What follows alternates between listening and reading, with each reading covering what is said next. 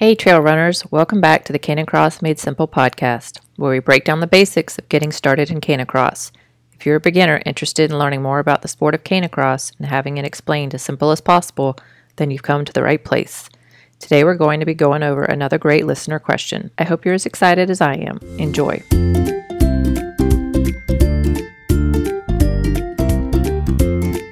I hope you're staying safe and still able to safely get out with your dogs for some exercise. These are definitely difficult times for all, and that's why it's important now more than ever to stay active both for your physical and mental health and that of your dog. Today we're going over a great question from Stephanie. Stephanie asks, how do I keep my dog from constantly stopping to pee? What a great question. I know I struggle with this myself. My younger dogs mow and tug not as much as my Jack Russell Lola though. She can't pass up a good smell. And can you blame her? When I first started to answer this question, I was just going to give some tips on how to make the situation better. But then I thought that it would be beneficial to understand why dogs do this first, before trying to change it. So I started doing some research, and when I first searched the topic, the first thing that popped up was how to stop your dog from doing it. Almost every website talks about stopping it. I think sometimes in this fast-paced world that we live in, we forget that our dogs are just that. They're animals descended from wolves, and even though we may be busy and only have 30 minutes to get that run in, we still need to take the time and remember that our dogs have certain instincts that don't always work on our clock. So why do dogs stop and pee so much?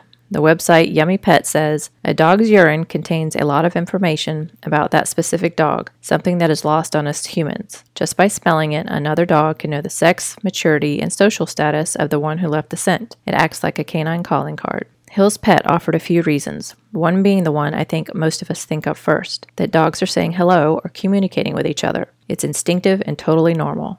Checking their pee mail, as we like to say, right? Here are a couple other explanations that Hills goes into. If your dog hasn't been fixed, they're more likely to mark their territory. Another reason given is if they are in a situation that is overly exciting, as in there's a female dog in heat nearby, or if your dog is visiting an area where many other dogs have marked. This could cause your dog to be overly excited and want to mark everything in sight. If you take the same route on your runs or walks, your dog probably considers this their territory. If a new dog has been there and marked, that may cause your dog to do the same to try and assert ownership of the area. And a possible other reason could be if your dog has a medical condition, such as a urinary tract infection, which of course you'd want to consult your vet about. So if you're new to Canicross and take your dog to a highly trafficked trail and they don't take off running but instead want to pee every 3 feet, now you know why. I myself didn't consider this when starting out. Why didn't my dog Lola just take off pulling me when we got to the trail and I enthusiastically yelled, "Let's go"? Thanks to Lindsay Johnson at Canifit, I learned the importance of focus work. You have to put in the work teaching your dog to focus.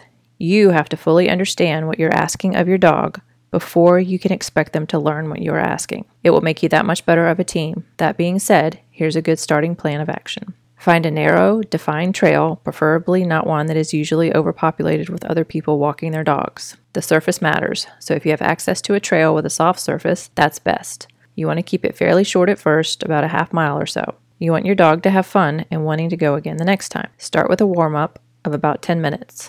Don't have your dog in the harness for the warm-up. Use a long leash for now. I use a long training lead for this. You can walk or jog. Allow your dog to do some sniffing and peeing during this time. Try incorporating a pee command when your dog pees during this time. Lots of praise when they do. You can use this command on your regular potty walks too. After your 10-minute warm-up, go ahead and put your dog in harness and attach them to the bungee. This will signify to them that it's time to work now. Remember to choose a narrow, less traveled trail. Work on establishing a strong on-by command.